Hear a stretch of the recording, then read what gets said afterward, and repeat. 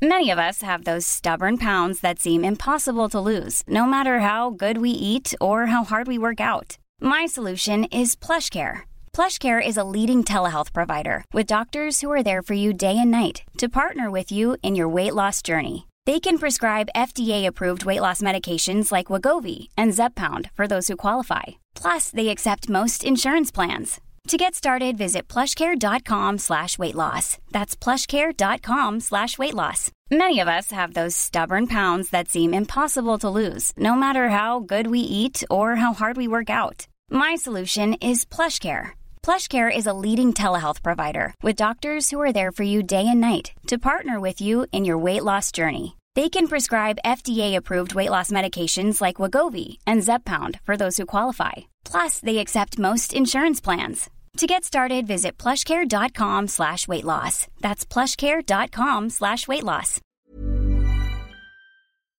Star Trek Voyager debuted in 1994 and ran for 7 years, finishing up in 2001. Since then, only 2 characters, Janeway and Seven of Nine, have returned for any sort of role in the franchise to date, leaving fans with a Voyager-shaped hole in their hearts. Me included. I am Marcus Bronzy, and this is Trek Culture with the cast of Voyager. Where are they now?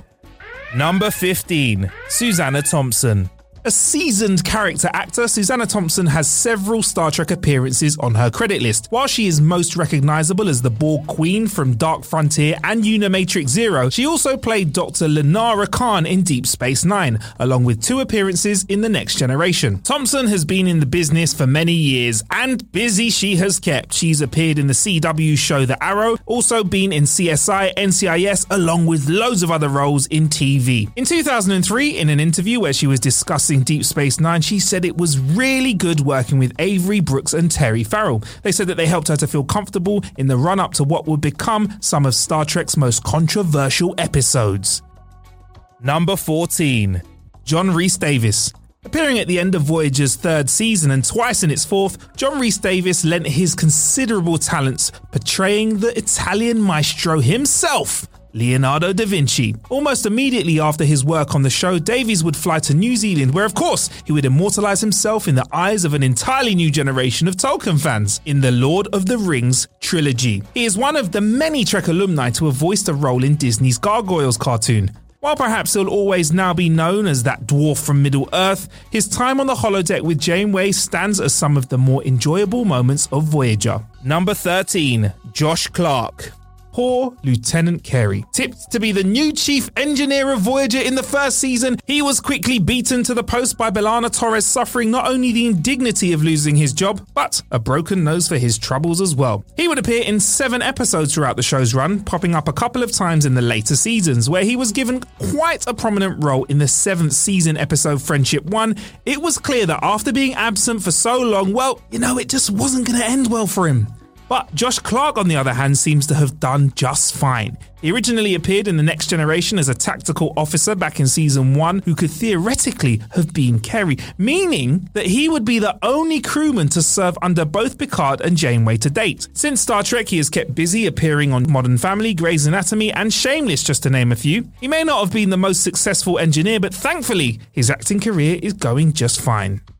Number 12, Dwight Schultz. Schultz was a crossover from The Next Generation to Voyager, playing Reginald Barclay in both series. Fun fact, he actually ended up playing the character more regularly on Voyager. While many of his scenes were alongside Robert Picardo, Schultz managed to easily slot in with the regular cast and crew. He would go on to appear in Endgame, completing his arc as one of the main factors in getting Voyager home. Since the show finished, he has stuck mainly to voice acting. He's appeared along with many other Trek alumni in Seth MacFarlane's Family Guy. He's also appeared in Nickelodeon's show CatDog, Final Fantasy games, and a bunch of other video games, often heard as a radio host. He was part of the cast for Batman Arkham Knight, joining the list of Trek actors who have also voiced Batman characters along the way.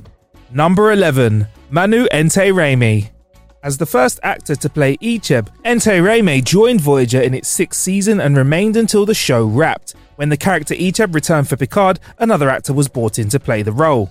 Following his time on Trek, Ente Raymi has kept himself busy with various projects, often writing and directing his own work. He He has consistently spoken out about his love of Star Trek, though he would come under fire for online comments made in the wake of Anthony Rapp's revelations about Kevin Spacey. Many feel that this is the reason he was not asked to reprise his role in Picard. Even though he apologised to Rapp himself and the Trek community online, it seems like he may not be coming to Trek anytime soon. He has, however, appeared in many other projects and TV series, including One Tree Hill and Las Vegas. He has several film credits under his belt as well, and he is active on Twitter and engages daily with fans. Number 10. Jennifer Lien. Kes was one of the shaky additions to Voyager, never really seeming to land her right niche. Whilst writers tried to give her nice compelling storylines, they wrote themselves into a corner by giving her such a short lifespan, effectively stonewalling how much they could do with her. The character was hard to really identify with, and at the end of Voyager's third season, the producers decided to fire Lien. Immediately after leaving the show, she started voice acting in Men in Black, the series, also contributing to The Lion King 2, Simba's Pride. Her peak would come in 1998 when she appeared alongside Avery Brooks in the acclaimed American History X. Unfortunately, over the last decade, Lien has also been in the spotlight for negative reasons. She has retired from acting and public appearances and has not attended a Star Trek convention in quite some time. Number 9. Robert Duncan McNeill. Robert Duncan McNeill first appeared in Star Trek back in The Next Generation, portraying Cadet Nicholas Locarno, a bad boy who gets Wesley Crusher into a whole ton of trouble. He ends the episode expelled from Starfleet Academy, and that was the last we heard from him, technically. Because the character of Tom Paris is effectively Locarno. He allegedly was rewritten to avoid giving royalties to the writers of the first episode. That theory itself is up for debate, but the end result is that Tom Paris was born. McNeill is in every episode of Voyager, beginning his life as a cheeky flyboy who finds it hard to follow the rules, before switching over the course of the series to a fiercely loyal pilot of the ship along with loving husband of B'Elanna Torres. He was the only actor to appear alongside Ray Walston, aka the legendary Boothby, in all 3 of his Star Trek appearances. During his time on the show, McNeill would begin what would end up becoming his true career: directing. He has also said that he was offered the opportunity to direct an episode of Discovery, though was unavailable at the time. He has recently started a podcast with the gentleman that is up next on this list. Number 8. Garrett Wang. Harry Kim, Star Trek's eternal ensign, was played by Garrett Wang for the entirety of the show's run, and it was not smooth sailing throughout. He was the first actor on any Star Trek series to have his request to direct turned out during the show's hiatus between seasons 3 and 4 was heavily rumoured to be written out as well. But he was not, and we got to enjoy Kim for the rest of Voyager's run. Since Star Trek, Wang has appeared in several smaller parts throughout the series. He appeared in the Western series Into the West in a recurring role. He followed this up appearing in Star Trek Of Gods and Men, directed by Tim Russ. Most recently, he has started a podcast with co-star Robert Duncan McNeill, entitled The Delta Flyers. Number 7. Robert Beltran. Robert Beltran is a Mexican-American actor who seems to have had his biggest career credits to date before Star Trek. He was the leading actor of the cult film Night of the Comet and guest starred in several films and TV shows before he scored the gig on Voyager as Chakotay. Beltran was one of the most outspoken actors during his time on the show, criticising both the writing and directing. He was very vocal about how he felt Chakotay was being forgotten and left to stagnate as the series went along. His words became so harsh that producer Kenneth Biller was quoted saying, "I think Robert Beltran should stop whining and do his job." Ouch. He once said in an interview that Voyager was punishment for everything in his life up to that point. After the show ended, however, there would be no more leading roles, at least to date. He had a recurring role as a casino promoter on the HBO series Big Love. He has become something of a regular, though, at Star Trek conventions, learning to enjoy his status as a star made by the fans. One thing he doesn't like about Trek, though, is the idea of the Prime Directive, calling it fascist crap. To leave a species to die when one has the power to help. What he does take away from the show, however, is time spent working with his fellow crew. Of that, at least, he is much warmer, expressing that he has many fond memories of his time with them. In August 2021, Beltran broke the news at the 55-year Mission Convention's Voyager panel. During said panel, Beltran said that he's working on a voiceover animation thing that Kate Mulgrew is doing, and that, of course, is Star Trek Prodigy. This slip-up from Beltran was actually a further confirmation from a tweet the day before from the series creators of Prodigy, which said, "We see Chakotay is trending on Twitter, and we're totally down for that." Hey, I'm Ryan Reynolds. At Mint Mobile, we like to do the opposite of what Big Wireless does. They charge you a lot, we charge you a little. So naturally, when they announced they'd be raising their prices due to inflation, we decided to deflate our prices due to not hating you. That's right. We're cutting the price of Mint Unlimited from $30 a month to just $15 a month. Give it a try at mintmobile.com/switch. $45 up front for 3 months plus taxes and fees. Promo rate for new customers for limited time. Unlimited more than 40 gigabytes per month. Slows full terms at mintmobile.com. If you're struggling to lose weight, you've probably heard about weight loss medications like Wegovy or Zepbound, and you might be wondering if they're right for you. Meet PlushCare, a leading telehealth provider with doctors who are there for you day and night to partner with you in your weight loss journey. If you qualify, they can safely prescribe you medication from the comfort of your own home. To get started, visit plushcare.com/weightloss. That's plushcare.com/weightloss. plushcare.com/weightloss. As humans, we're naturally driven by the search for better. But when it comes to hiring, the best way to search for a candidate isn't to search at all. Don't search, match with Indeed. When I was looking to hire someone, it was so slow and overwhelming. I wish I had used Indeed. If you need to hire, you need Indeed. Indeed is your matching and hiring platform with over 350 million global monthly visitors, according to Indeed data, and a matching engine that helps you find quality candidates fast. Ditch the busy work. Use Indeed for scheduling, screening, and messaging so you can connect with candidates faster. And Indeed doesn't just help you hire faster. 93% of employers agree Indeed delivers the highest quality matches compared to other job sites, according to a recent Indeed survey. And listeners of this show will get a $75 sponsored job credit to get your jobs more visibility at Indeed.com/podcast. That's Indeed.com/podcast. Terms and conditions apply. At number 6, Roxann Dawson. As Voyager's half-Klingon chief engineer, B'Elanna Torres was fiery and quick to anger, something that only doubled when 7 of 9 joined the ship's crew.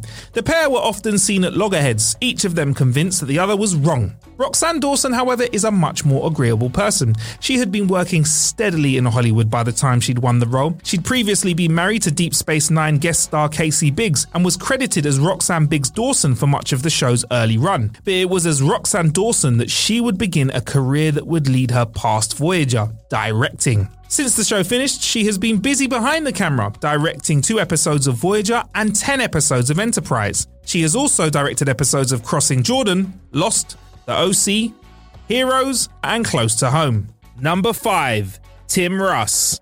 Tim Russ had a history with Star Trek before landing the role of Tuvok. He had originally auditioned for Geordi LaForge and had roles in both The Next Generation, Deep Space Nine, and Star Trek Generations. However, it was when the Vulcaneers met Janeway and the crew of the Voyager that he really became known by audiences. When the show ended in 2001, he began to focus more on his directing and singing. One of his albums features a song that appears as an Easter egg on the Voyager Season 2 DVDs. He's also continued to act, appearing in ER, Hannah Montana, and American Horror Story. He hasn't entirely left the Star Trek universe either. He directed the internet series Star Trek of Gods and Men, featuring a large ensemble of the former Trek alumni. He also appeared in the fan film / pilot Star Trek Renegades, reprising his role as Tuvok. He cites his love of astronomy and science as some of the things that he's taken away from his time on Voyager. As a show that's tasked with social commentary when it began, he sees it as becoming one of the most expansive roles, one that has opened up the universe to him and others as well. Number 4, Ethan Phillips. Neelix was everyone's favourite chef and morale officer, and it's safe to say he was a bit of an acquired taste at the beginning of his stint in Voyager, but he evolved into one of the more beloved characters over the run of the series. Though he may not have had many of the meatier storylines, he definitely became an essential player as the show continued. Ethan Phillips had plenty of experience in front of the camera before joining the show. He had previously appeared in The Next Generation as a Ferengi and would return for Enterprise as well. He made an uncredited cameo appearance in Star Trek First Contact as the holographic Maitre D', appearing with Robert Picardo. Since the show finished, he has continued to appear on television, including Jag, Touched by an Angel, and Boston Legal. He's also stuck with sci-fi along the way as well. He's continued to work with Tim Russ on various projects, including Star Trek of Gods and Men, and he's also done some voice acting along the way, appearing in several Nickelodeon movies. Neelix may not be at the top of people's list of characters, but he played an integral part of the show's journey and became something of a warm heart amongst the crew. Number 3. Robert Picardo. Star Trek's most famous hologram, and much like his counterpart, who is flying out in the TARDIS somewhere, he is still only known as the Doctor, or Doc for short if you want.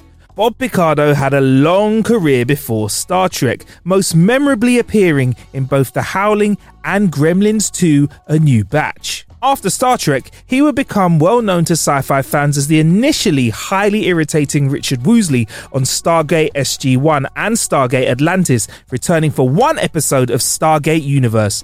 He would rise from occasional guest star to main actor in Atlantis' 5th season, making him the only actor to be both a main character in Star Trek and Stargate, though several other actors guest starred across both franchises.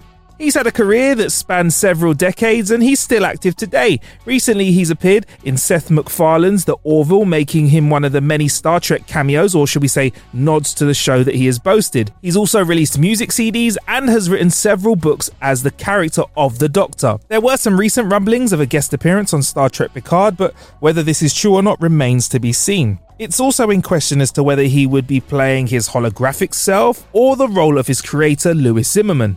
Either way, having Picardo return to the franchise, well, that would be a treat. Number 2, Jeri Ryan. It was a nice surprise when Jeri Ryan returned to the Star Trek universe, reprising her role as Seven of Nine in Star Trek's Picard. However, what did she get up to in the years before this? She moved almost immediately once Voyager had ended its run to Boston Legal to star alongside William Shatner. From there, she has appeared in many recurring and smaller roles. Before Voyager ended, she did have a small role in Dracula 2000 before going on to appear in Body of Proof, MacGyver, and 2.5 Men. Ryan has been both candid and reserved about her experiences whilst filming Voyager. She's spoken about how difficult her first couple of years on the show were, and it wasn't just the way that the show was shot, which is quite intensive. There was a particular co-star who she doesn't name, but we pretty much have confirmed is Kate Mulgrew, brought about in part because of the view that Ryan was being brought on board to sex up the show. Whilst this may or may not be a fair comment, the fact that Ryan developed Seven into such a lasting character, so lasting in fact she was actually asked to reprise her role in Star Trek Nemesis and approached by the producers of Enterprise to play a long-lost relative of Seven's, meant that Ryan was, at the end of the day, not just eye candy, she was a fully developed character. Number 1, Kate Mulgrew. As Star Trek's first leading woman, not the first female captain, shout out to Madge Sinclair on that one, Kate Mulgrew was tasked with something of an uphill climb when Voyager debuted in 1994. Not only was she a relatively late addition to the cast, replacing a last-minute dropout, but there was a lot of indecision about her character from the off. Janeway's hair was a massive point of focus, not least because the show was a flagship entry on the network. However, after several hairstyles and 7 seasons, Mulgrew cemented her role in Trek history as one of the best captains of the lot. Since the show wrapped in 2001, she has kept herself very busy as a prolific stage actress for one, with credits ranging from the 70s to this present day. She's also acted in loads of television series. Red from Netflix's Orange is the New Black is one that I think we all can say is another standout character of hers. She was interviewed by William Shatner as part of his Captain series, explaining in great detail the impact that Star Trek has had on her life. She's written a memoir titled Born with Teeth and continues to write, act and support theatre to this day.